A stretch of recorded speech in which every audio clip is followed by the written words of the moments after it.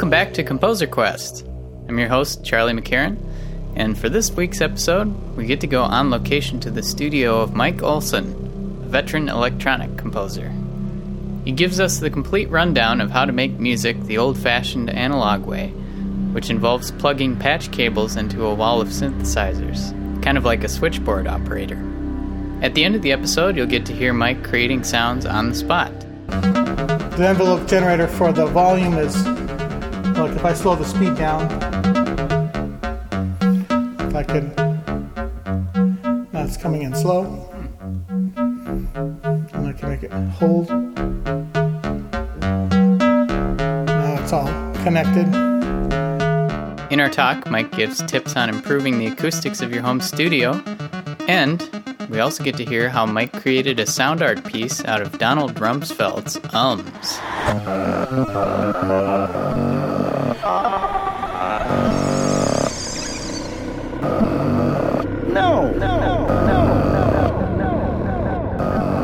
Just a couple announcements before we start. One, if you're in Minnesota, come check out our Halloween Reads concert this Saturday, November 1st. The Twin Cities Trio will be playing new compositions submitted by you listeners.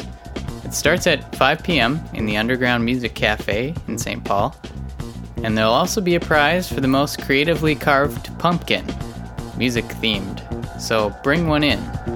Secondly, you have just over 2 weeks to submit a flute choir piece for our next quest. Check composerquest.com/quest12 for details. Thirdly, this podcast is supported by listeners like you. If you're interested in helping me out, visit composerquest.com/patron. Thanks. You can find all the Composer Quest episodes on iTunes or at composerquest.com. Feel free to get in touch with me by emailing me, charlie@composerquest.com, or find Composer Quest on Facebook or Twitter. Now, let's get on to my talk with Mike Olson.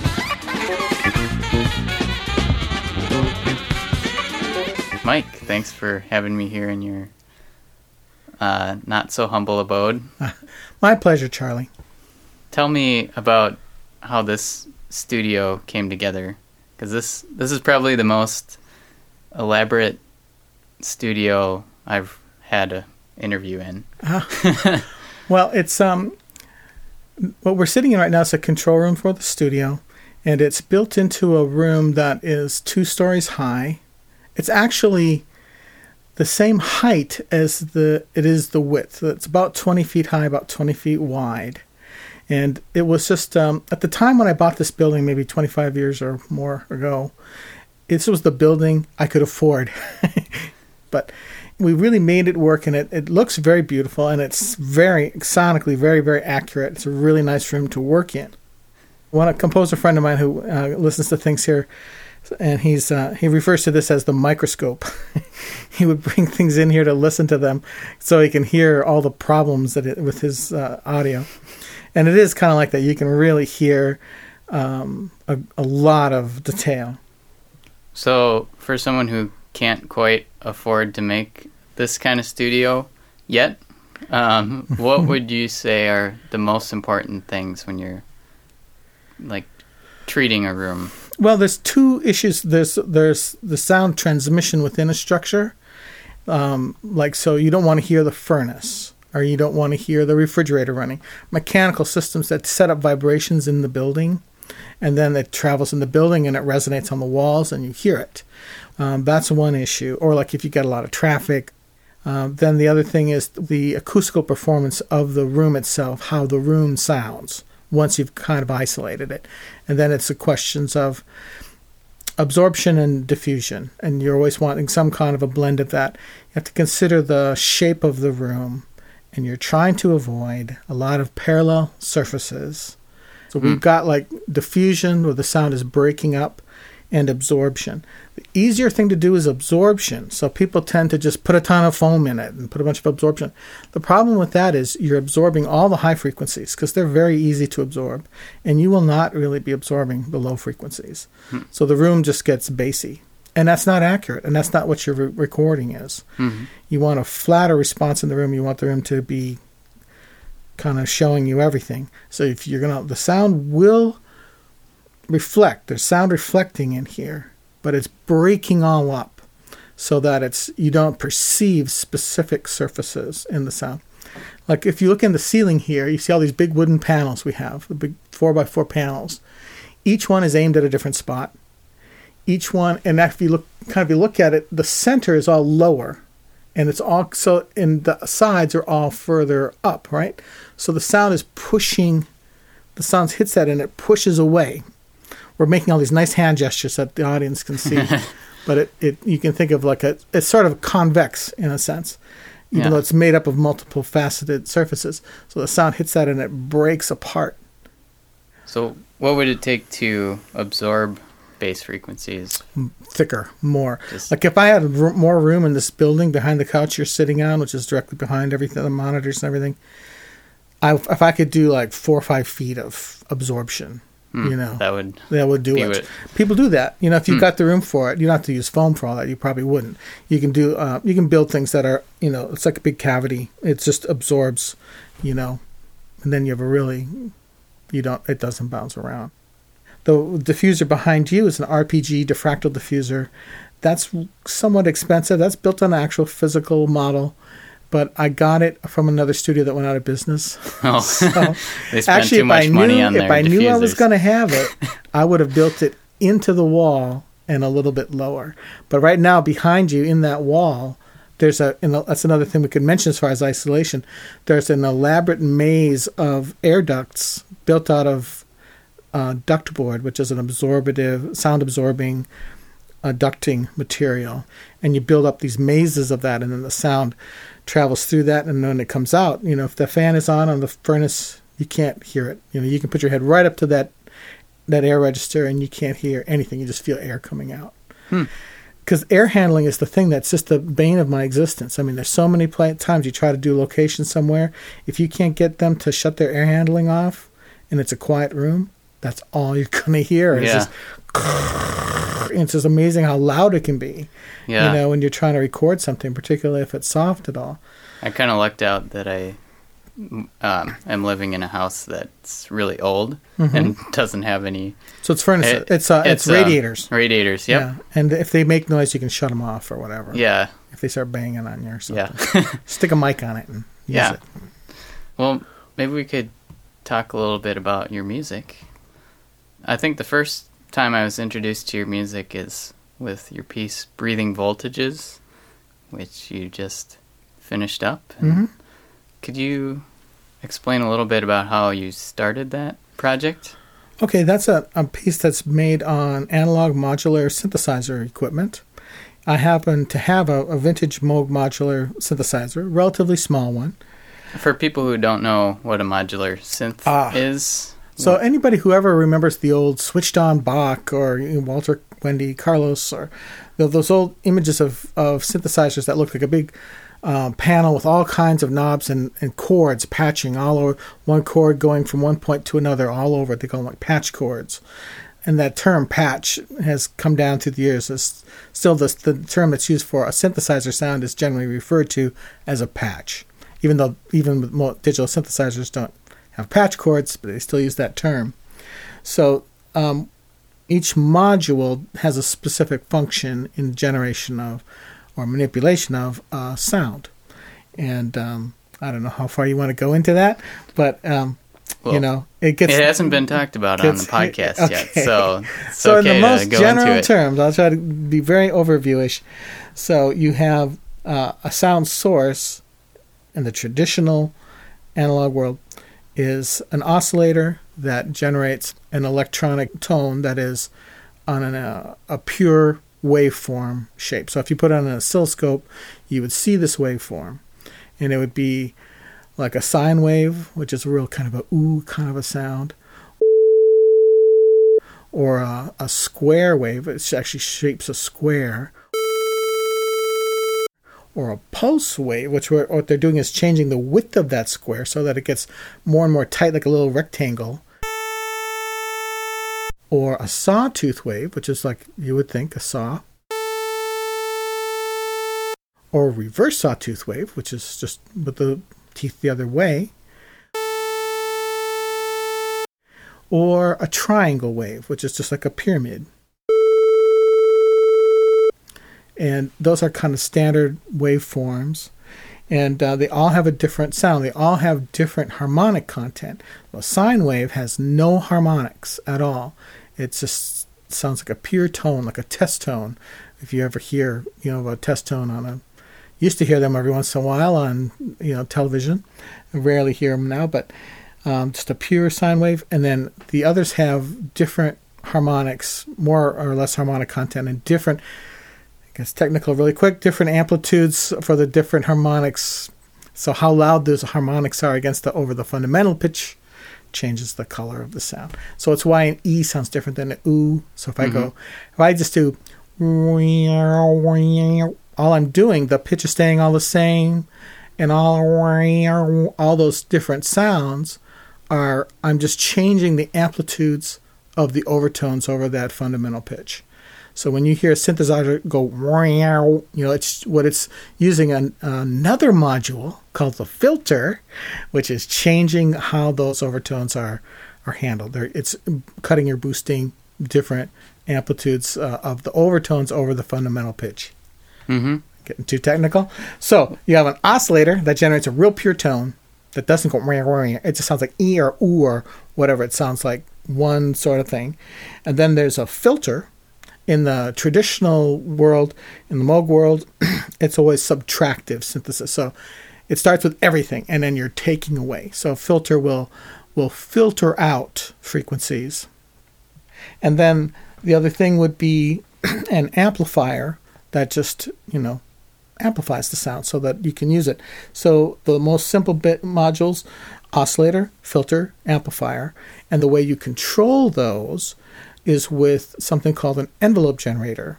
And the envelope generator sends out control voltage. So what it can do is affect, like if you apply it to an amplifier, you can say how quick does the sound start and how long does it hold when I let go of a key on a keyboard, or how does it change over time. So it's like it sends out a voltage that's varying over time. So if you set it so it has a real slow attack, then the sound will come in. It'll come in real slow. If you set it real quick, it'll come in right away. On my simple Moog that I have, there's two of them. One I always have to the amplifier, just for like I was describing, and I put the other one to the filter. So the filter will change over time. So that's that. I can have it, change in some way over time.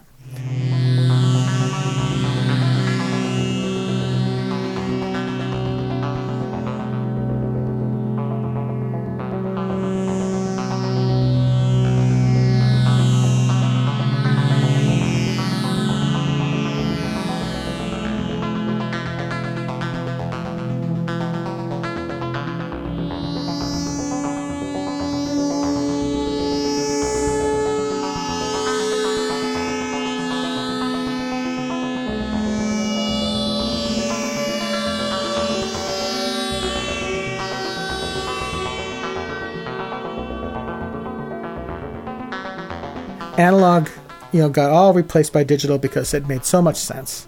Because you can save stuff with digital. You can pull this patch back up and it's the same the next time. But this modular stuff, you just bump the chords and it's different. You just turn it back on and off, it's going to be different. It's never the same, and you can't save anything. Very ephemeral. You record it. You get something you like, record it. Because it's not going to be the same again. But what's happened is everybody it all kind of went to digital, all went to computer control for very logical reasons. I certainly did that. It just makes sense. But I always had my Moog, and I always had a mini Moog, which is one of the very first synthesizers ever made that didn't have patch cords. But it's very old. It's a vintage instrument. Sounds wonderful.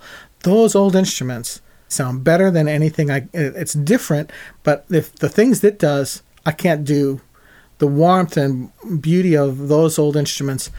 There's a million simulations of it online. There's virtual versions. They sound similar. They sound nice, but they're not the same thing. And so now there's this whole new wave of all of these new manufacturers. It's everybody else. What I found out is I'm not the only one. Mm-hmm. There's all these other people. Everyone wants a Moog modular. They're just extremely expensive now. I mean, mine's worth way, way more than I paid for it. I've had it restored, and I'll never sell it. And you can't get them. Even if you're wealthy and you can afford it, It's just you can't. If they come up for sale, it's going to be an auction. It's going to be tens of thousands of dollars. And they're going to be very, very expensive. But now there's all these other manufacturers building things, and it ranges in price, and it can get expensive. But a lot of them are individual modules are very inexpensive, and they work together.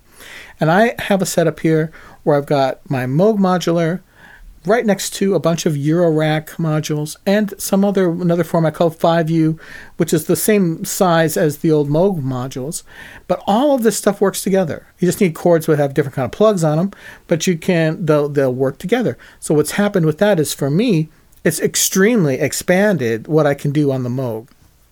I'm kind of curious because I've never seen anyone actually work with the patch bays as they're creating music. Mm-hmm. How does your creative process work as you're actually making music? That's another thing that's really interesting about this technology, is because unlike, with a thing where it's just got a million presets and you're kind of flipping through presets, this, you have to kind of know what you want.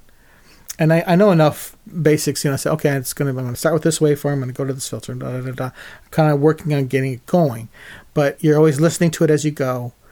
And what happens is always happens, I think, is you start to hear, depending, if I'm doing something really basic and I know totally what it is, I'm going to get there pretty quickly, and then it's going to be what I thought, pretty much. But what quite often happens, a lot of the time, is you're trying to do something a little more complicated, and you find something you weren't expecting. All of a sudden it's doing a sound, whoa, that's interesting. You're only partway to your sound. Your patching isn't done yet. And at some intermediate step, all of a sudden it's doing something that you weren't expecting. That sounds really interesting. That's really cool. And then you don't want to continue on because it changes, and then you start to go a different direction. You got to remember, you might lose it. And like in Breathing Voltages, this piece you heard, there's this thing of this little random melodies that are coming and going. I thought that sounded so cool, and it wasn't what I was setting out to do.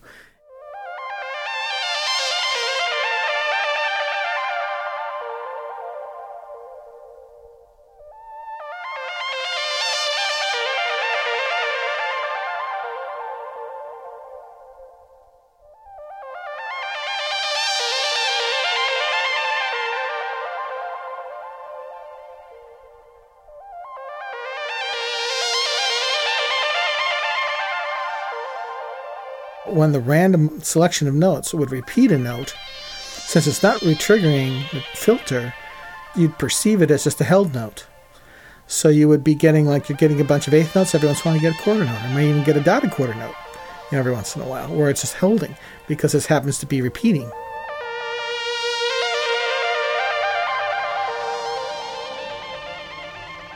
And that added another level of interest to it, to me. And so not at all what I was setting out to do, And I luckily recorded some of that before I moved on toward what I was trying to get to, and kept coming back to that in the material when I was working with it in the computer. I tend to record a lot of stuff to the computer, and then I build my pieces there. So as I'm working later in the computer, I keep coming back to this thing I recorded of that. I said, man, I could just listen to that by itself. I just really liked it. Mm-hmm. And it's totally ephemeral. I mean, now I know kind of how it happened. I could get back to something close to it, but it'll never be the same. It'll never be the exact same thing that I got that day. Mm-hmm. And there's some forums online that I visit. And this whole idea of the ephemeral nature of working with this technology it's just the way it is. So you have to just embrace it. And there's no point in being frustrated with it. It's like being frustrated that the sky is blue. I mean, it's blue, So how some people approach it, it's almost like a spiritual practice. So they're just doing it for themselves. And they'll sit there and they'll work on a very elaborate patch. They may spend weeks or even months. They keep coming back to it and adjusting it and working on it and they're going somewhere with it, and they're getting to something that they like. And they finally get what they really like. And a lot of these are self-generative, and that it's just playing itself. But it's going through all kinds of random operations and splitting off and doing all kinds of things. It's like you're creating this big environment of sound. So some of them might work a long time on a thing like that. And then they finally get it to where they don't want to change it anymore. And they'll just listen to it for a while. Maybe they'll listen to it on and off for a day or two or an hour or two. and then they'll just completely unplug it all. It's like a sand painting. The point was the process of getting there and then getting to this thing you liked. And then they're going to make another one, and they're not recording it. They're not really making it for anyone else. They're just doing it because they're interested in it. I don't do that. I record. You like saving I want to make a piece in the end. But that's embracing that temporal quality of it, is that, you just know, you can have all these patch cords sticking out. These cables are looping all over. You can just go up and just kind of brush the cables a little bit. And sometimes it'll change it. If it changes the connection a little bit, the resistance in a control voltage, not an audio signal, but a control voltage, the value will change a little bit. And so the control voltage will change and something will be different. And you'll alter. You see clips of people every once in a while with a module, and they'll just come along and they're going to brush it with their hands as they're listening to it, to see what, how stable is it right now, And okay, all right, it's still doing the same thing. So how do you, when you're thinking about putting a piece together, how do you conceptualize how you limit the sounds? Because if you can get any sort of random sound, Right. Well, it's just like any composition. I mean, we can do anything, right? So you need the freedom of limits, and that's Stravinsky, actually, right? Freedom of limits. And I think that establishing meaningful limitations is very important and very freeing. And then, you can deviate from your limits if the piece requires it. But I always have some sort of idea that I'm kind of going after, and then I might impose certain limits. I'll say, well, I'm only going to use these like if I'm working with the modular stuff, or say breathing voltages, my limitation was, I'm going to use only analog modular synth stuff. Well, and the Minimoog. There's some Minimoog in it. And I've actually got the Minimoog modified so I can tie it into the modular stuff. And once it's in the computer, I'm free to do whatever I want in there. So I do my reverbs all in the computer, and delays are in the computer. There's some ring modulation, there's some flanging. I'm using plugins in the computer, once I get to the point of construction. But the limitation was only the analog modular stuff. I might feel at some point, I just want to use this digital synth for a minute just to do this chord. No. Just stay with the limitation of that stuff. And it started out with, I wanted to do the stuff with these long envelopes. And it kind of wasn't really working the way I wanted it to. I was generating a bunch of material, and I kept finding stuff that I liked. And I finally just stopped and said, I've got a bunch of this material. Now I'm going to just kind of go back and listen to it on the computer and see what's here. And then I'm going to work with that material. I'm not going to bring in new material. I'm not going to now come back and change it. I generated all of this stuff. I'm going to use this to make the piece. Mm-hmm. So that's the limitation in that case. I mean, I've done things that are much more limited, Like Dick and Don. Dick and Don. Dick Cheney. Like that one. Yeah. Dick Cheney and Donald Rumsfeld's speech fragments.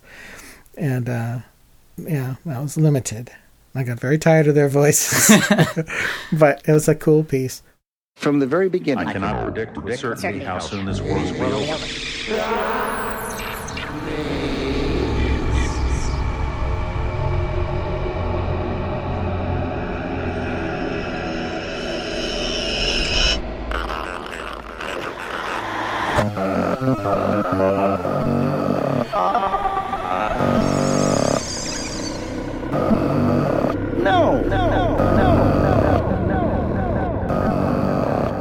In that piece, what are you doing with their voices? What are some examples of effects you use? You'll hear, of course, editing. You're chopping it all up and doing things with it. Then other things are stretching it. He didn't want to do it. He said he didn't want to do it. He said he didn't want to do it. He said he didn't want to do it. He didn't want to do it. He didn't want to do it. He didn't want to do it. The President of the United States. Even if we set aside these inconsistencies and changing rationales, at least this much is clear.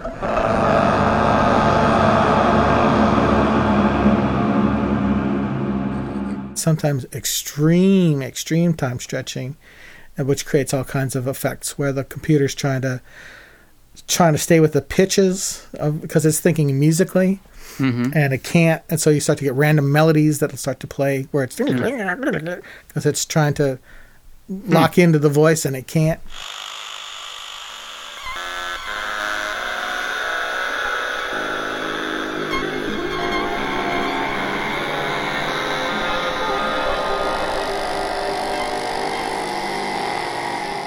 or obviously sped up, another thing you do.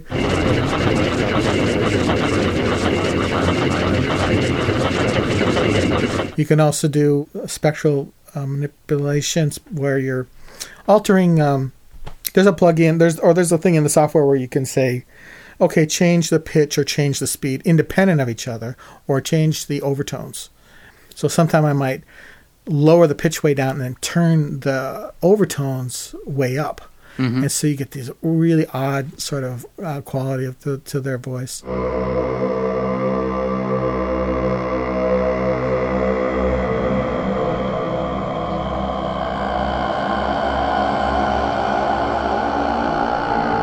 And then there's things like, obvious reverb, delay, flanging, chorusing, all those sort of, effecty sort of things that are generally available. Ring modulation, which I always love. Yeah. So things like that. Well, I like in that one how I think you kind of like make them more human in a way, in the way you edited it, so you hear some more of their natural human ums. Look,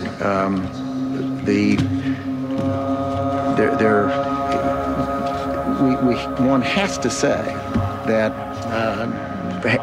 if you think about it, the question you ask, however, is not a question I can answer. Would want to wait until they were in stability. But then towards the end, they become these monsters almost. It gets really mutated into that long section we're talking about in this piece, where eventually it's just all this. It's like this bending down and some bending up. There's all these elongated big chords of that, and it's all Donald Rumsfeld's ahs, because he would go, well, like that. Well, you have to understand, and so you have these ahs that were bending down, and so I took the nicest ones I could get, and then I super stretched them. And I'll change the pitches and shifted them way low and stuff like that. And you get these really build up these chords of the big crowds of Mm-hmm.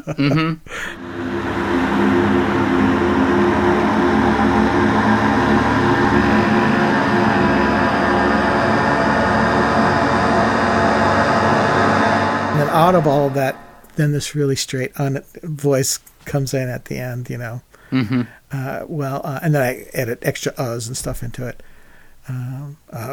We shouldn't have done that. Yeah. What's his? Yeah. I think it was something like, if you're in a hole. Yeah. Well, if you're in a hole, stop digging. Yeah. Yeah. You say the first rule, if you're in a hole, is to stop digging. I wish I had done that. So how much of that were you thinking about, like, this as a political message piece versus just like sound art piece? Both, for sure. Always first sound art thing. But that's the only piece I ever made that's got particular extra musical content. It's obviously a political statement. Sure. And it's, I did an element that's got a little George Bush in it, but it's much more playful, and it's part of with a bunch of other stuff. We had to do America. We had to do family. I still haven't figured it out completely. Family. I still haven't figured it out. Exactly sure. Osama bin Laden. Osama bin Laden. And these are like international criminals. Whether or not Osama bin Laden's alive or not, I don't know. Whether or not complicated issues, whether or not. Yeah, that one is really fun. That's the very first fragment piece I ever did, where I'm building music from fragments. I was so concerned about using other people's material. I'm building something from other people's material. There's all this Herbie Hancock and all that, but I was editing it so much. I was editing that stuff that sounds like crazy drumming and stuff. It's a little bit crazy because I've edited it so much. I think now I'm not worried about that as much. I would be more willing to say, oh yeah, there's 3 bars, that's perfect, though that I don't want to change. I would just leave it. But there's some cool things in there. I really like there's a thing where there's these long melodies of Russian folk singing in it, and it's actually the same guy. He's singing 2 verses, and it's really free, so it's not in a strict meter. So I have them both going at the same time.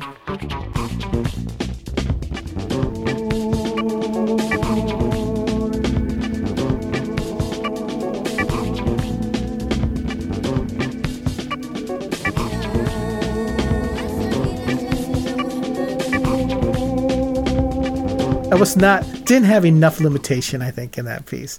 It's kind of like a lot of things going on, but it was a watershed for me. I mean, that was my first fragment piece. I'd thought about it for years, and I was just really of two minds about how I felt about the idea of even doing it.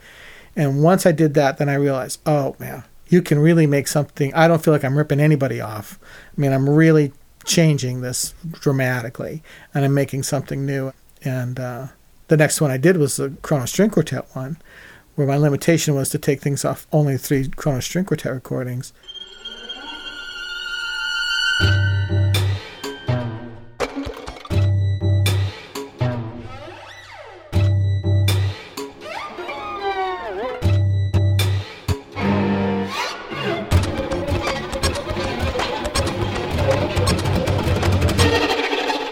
Joan, the cellist from back, and she's no longer with them, she was in town, and I played her that, and she thought that there were things she was saying, oh, that's a whole phrase from this piece. I said, no, you should see it in the computer. It's completely constructed with a bunch of layers, and, but you can make it so that it sounds like it's played, Yeah. Even her, the cellist, from Kronos, she wasn't getting that it was constructed. So for me, what's happened is the worlds of digital audio editing and music composition have completely merged. So my compositional process now is digital audio editing, and I'm creating by editing.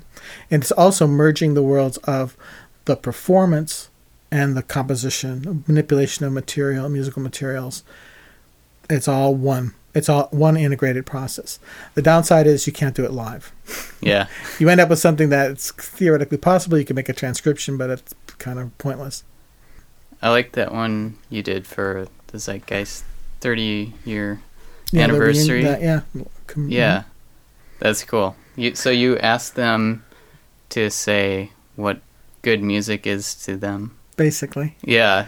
All right, what is the difference between when music is really working? It's hard to even say this right, but it's like if you have the same piece of music played by even by the same people or by you 2 different times, and the one time it's perfect and it's right, it's everything, you got all your articulation and dynamics, and it just sounded really good, and you really felt the material, and it seemed really, really good, and then you play it another time, and your hair goes up on it, and you're just really feeling it.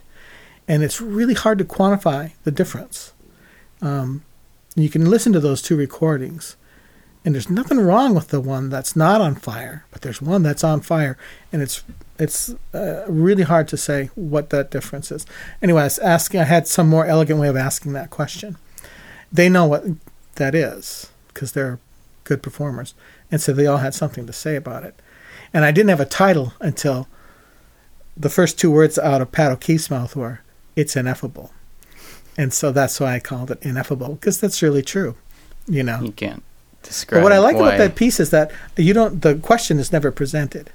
All you're hearing are their responses to that question. It's ineffable.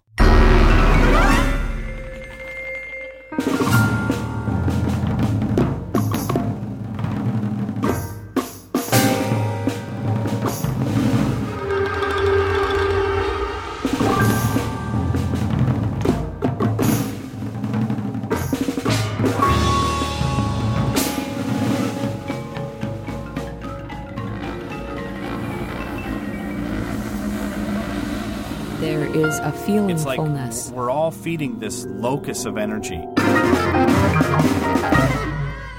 If I'm able to forget about myself. It's when we all feed into something collectively. Again, I wish that we could bottle it. And, when I hear it, I know it. Have it for every performance. Childlike. We know it in the moment when we're in it. You know it. I don't know. And you know when it's not there. And I wish that it could happen all the time, every single That kind of being in the moment thing. Yeah. what would your answer be to that? That's what I call that transcendental musicality. It's you transcend the material. It's not. I'm not trying to be fluffy, over spiritual about it. It's just I've experienced it as a performer. You play the same thing twice, and one time you're really feeling it. It's a thing about something about how you are feeling the material. I think it's tied very much to rhythm, or not even rhythm in the sense of what are the actual rhythms. It's not that. It's where articulations are falling in time. If you were to really, really, really, really break it down, but you can't approach it that way. That's a thing that would be possible to quantify, but I don't think it's not reproducible by thinking of it that way.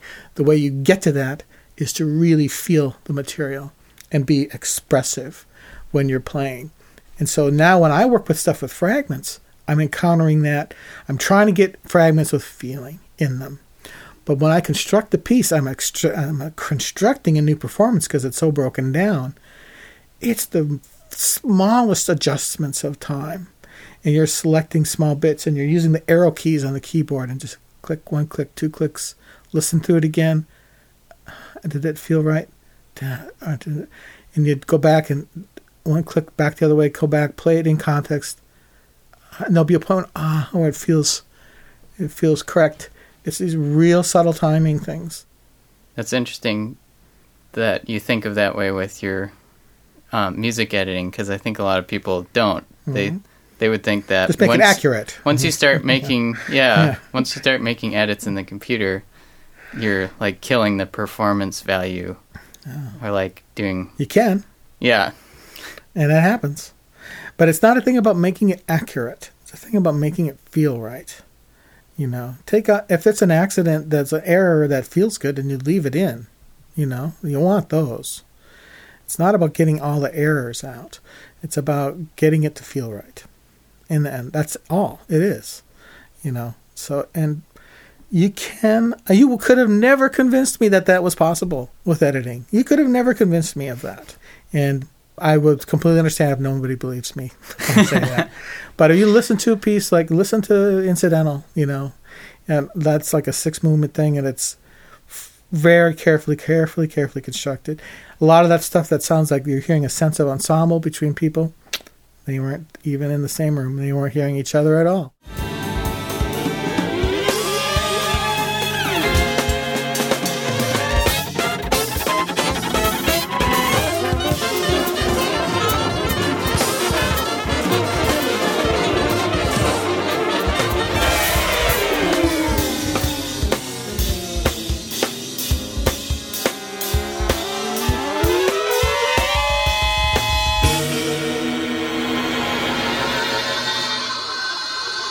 So you had people record their parts separately with just graphic instructions from you mostly? Mostly. There's some of the string stuff, there's conventional notation. Other than that, it's all either verbal instruction or graphic notation. The drummer, we gave him a click because we wanted certain things in certain tempos, and we actually would turn the click off after he got going. So, with that one, did you have a whole vision beforehand, or did it come like through composed style? Through after composed, you all my stuff's highly through composed. So it's more like I knew I wanted to work with that kind of a palette of these instruments and people that I knew and stuff. So I had all this material, probably way too much material. I recorded all of this stuff. It's just weeks and months of editing. And then building the piece. That took a long, long time. But kind of as I got into it, then I realized how many movements. I think I started out thinking it would be 3 movements. It ended up being 6 movements. I could have made it 10 movements. I got so much wonderful material from people, but this music is the purest expression of myself, of anything I've ever done. This fragment stuff and working the super through composed method. I mean, I'm an old fart. I've worked in a lot of styles and really highly conceptual things, and I'm classically trained composer plus self-taught before that. I've done all kinds of different stuff. Spent a lot of time in the more conceptual things, where I really love it as an idea, and I ultimately didn't like how it sounded. And I started to write this really through composed way. It's the way I did when I was a young person. And that's the thing that got to my essence more. It's just, as I'm building it, it's very much improvisational. I start it. I try to get some meaningful limitations from the beginning. But then as I start to build it, I get a beginning that I like, you know. And once I really get a beginning that I really feel good about, I'll listen through that. And I'm building this all as recordings. Then I'll listen to what is the next thing? What is just the very next thing? And I'll try to do just that. And when I was still writing it out in conventional notation, I do the same thing in writing. I would just, you know, I'm trying to hear it in my head, but I'm playing a little bit on the piano and I'm, you know, as good as I can. And I'm hearing what is the next thing, and I would try to just write the next thing.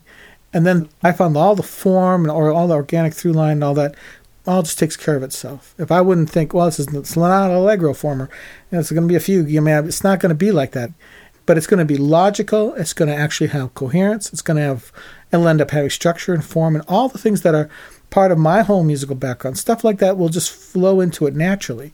In fact, I'm resistant if I feel like I'm going to go, well, now I should really bring back that other material. I'm at this point in the piece. Well, it would make complete sense to do the A prime material now. We come back to, and I'm really, really resistant to that because now I'm just doing something that makes sense. And it can be satisfying, and then sometimes it's okay, but I have to go, yeah, that will sound okay, but is that really what you really would feel best about there? Mm-hmm. And really second guess it. Any kind of bringing back of material. But sometimes it's appropriate to do it, but I don't want self-conscious formalism. Any kind of formalism is just organic. It's coming from what feels right to me in the piece only. Well, it's kind of, when I've heard your pieces, I kind of think of it like a sound environment. Like, if you were just in this environment, would there be a tree here or a lake here? I don't know. That's a weird way of saying it, but, like, yeah, if it was too structured, it would seem, just too planned out.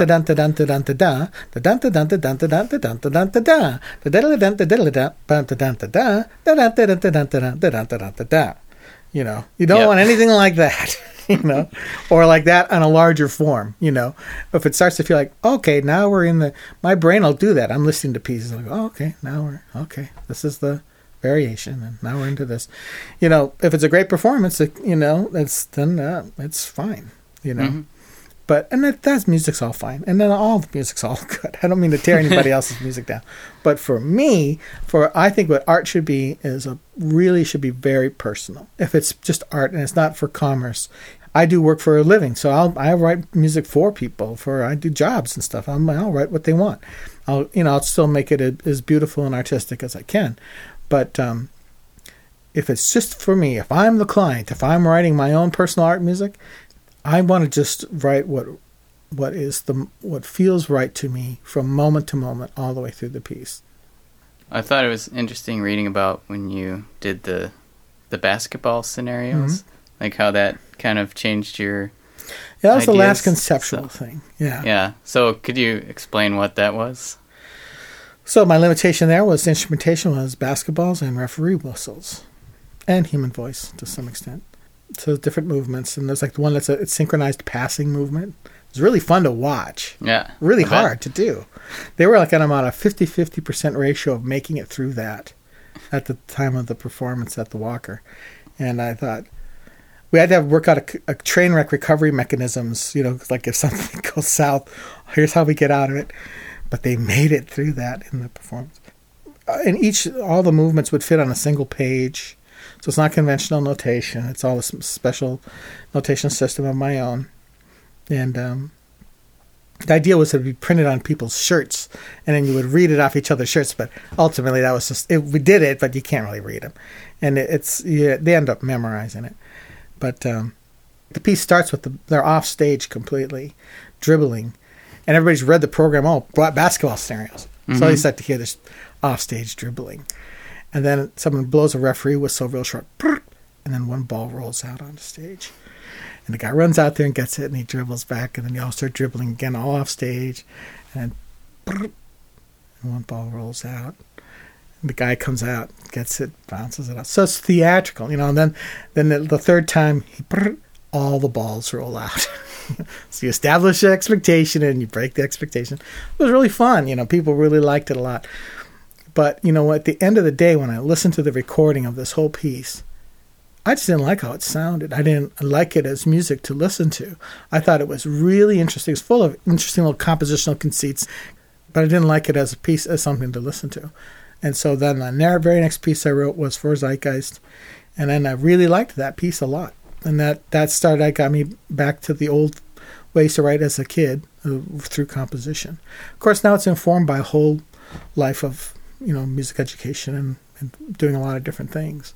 But it's trusting your instinct. It's trusting your, I'm a musical guy, So I mean, we all have our talents, and I know I'm untalented in many ways, but I have innate musicality in me, or I'm a musical person. I'm a composer by nature. It's just in me. I mean, for me, all I'm trying to do is filter it out. Music is constantly coming out of me. It can be. All I'm trying to is limit it in some way so that it makes some kind of sense. That's not like bragging. I mean, it's just we're all born with weird things like that. That happens to be mine. But this method of working, it just becomes so personal, so deeply personal. It's hard to separate myself from it in a way. It's my best. It's the work I like. It's my mature work. I think it's really me. And when I would get compliments about it, it was really, really strange because it just feels really, really weird to get a compliment about it. I'm or glad, a criticism. Or a criticism. That's easier to take because I'm extremely critical of it. So I want to hear criticism. But when someone does connect to it and I can tell that they get it and they really like it, that's a good thing, I guess. But it just feels really, really strange. In a way I can't articulate. Is it the fact that you've thought of it as your own personal spiritual experience and then like having it other people kind of grabbing onto that? It's nothing that obviously, tangible that you could say like that. I really don't know how to put it in words. I'm not to criticize your attempt there. That's fine. But it's not something like that.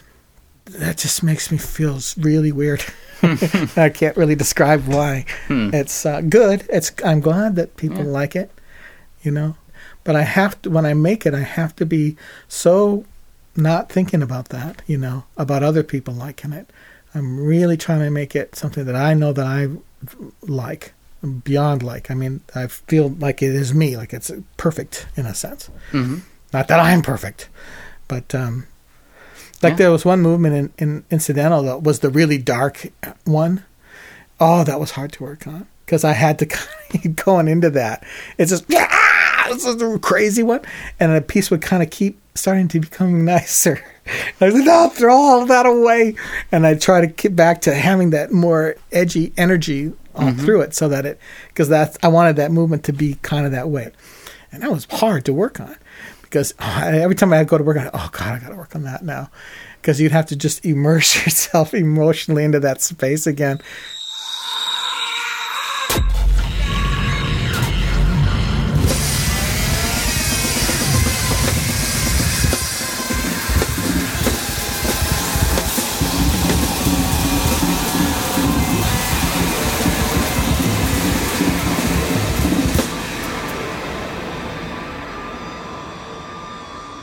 Well, Mike, I was kind of thinking if you'd be up for it, it'd be kind of cool to hear your system a little bit.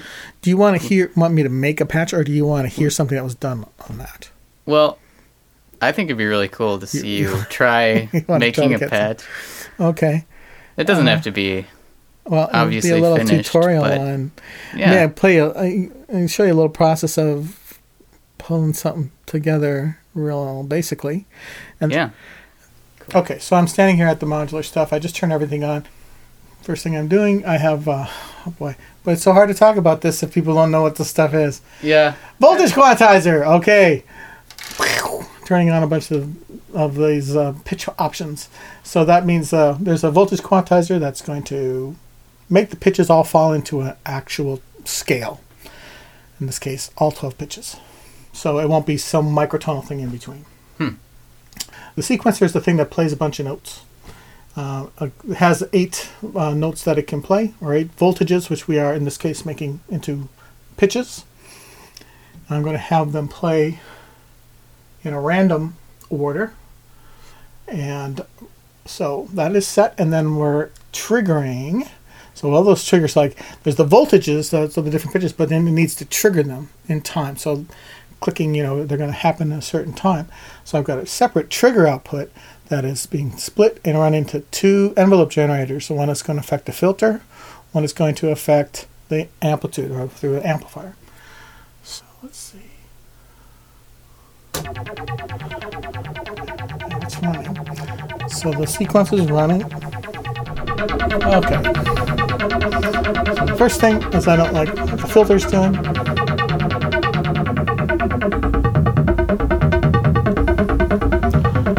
Change the tempo a little bit, down a little bit. So right now our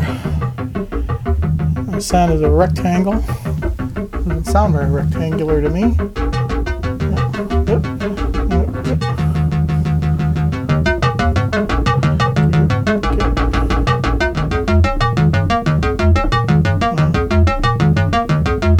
So you took the randomizer?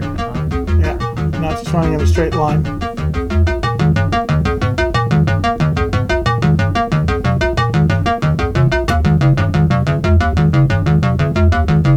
Now it's just going less distance between the notes. I mean, the pitch is more smaller range of voltage. That's a high range of voltage, less range of voltage. So now it's kind of doing okay. So I'll speed it up a little bit. Okay. Oh, that's right. We're hearing this guy. That's part of it.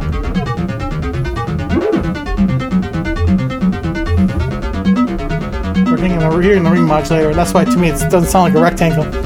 Okay. Going to a sawtooth.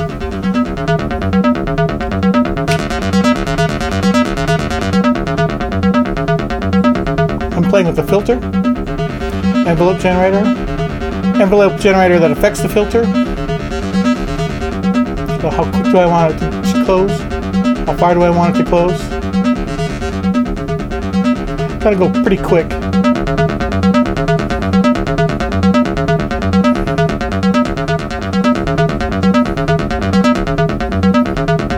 I like this octave range. I can come up. Okay.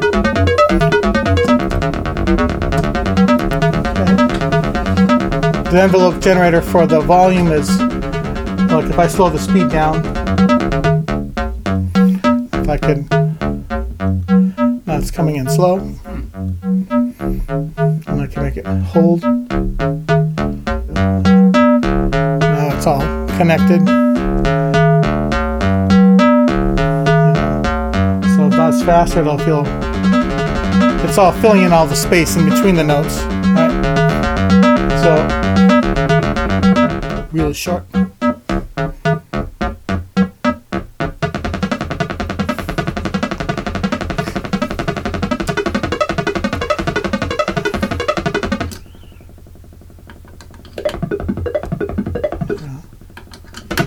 We're just hearing different waveforms.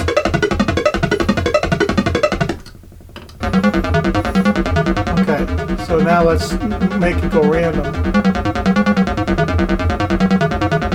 Now it's the same pitches, but in a random order.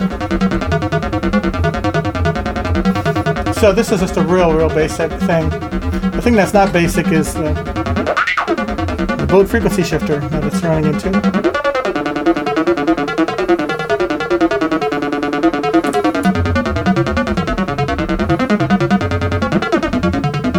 I mean, it was originally built to do actual normal frequency shifting, but what's fun is to do stuff that's not normal frequency shifting. Yeah. That's sort of ring modulator effects.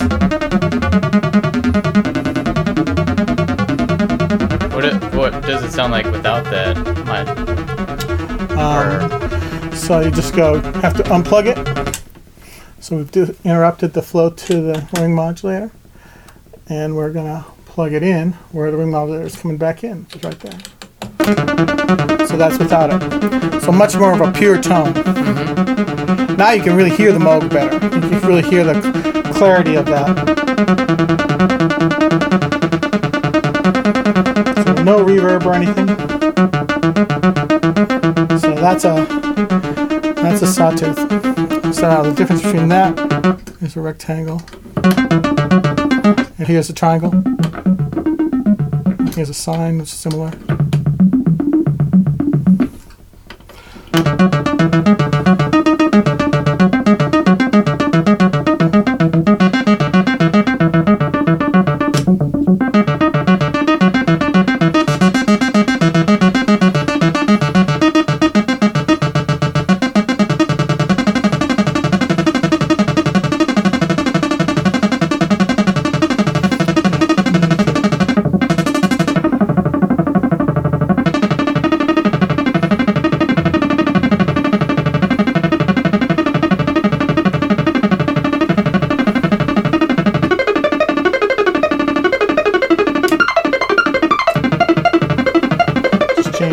Octaves, changing the range of the sequencer.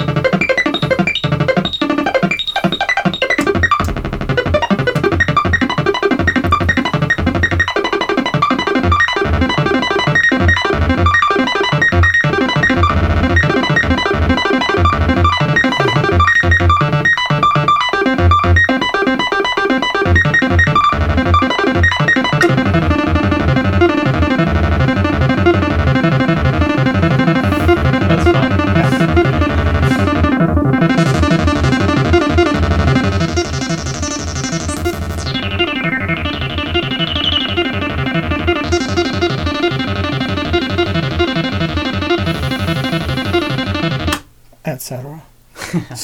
Nice. Cool. Well, thanks a lot, Mike, for talking with me here. Well, thanks. Thanks for showing an interest. Yeah. Thanks for joining me for this episode of Composer Quest with Mike Olson. If you heard any music you liked in this episode, visit composerquest.com/modular to check the show notes. Or you can just browse through Mike's music at mikeolsonmusic.com. And that's OLSON. I'll leave you now with more of Mike's beautiful piece, Breathing Voltages.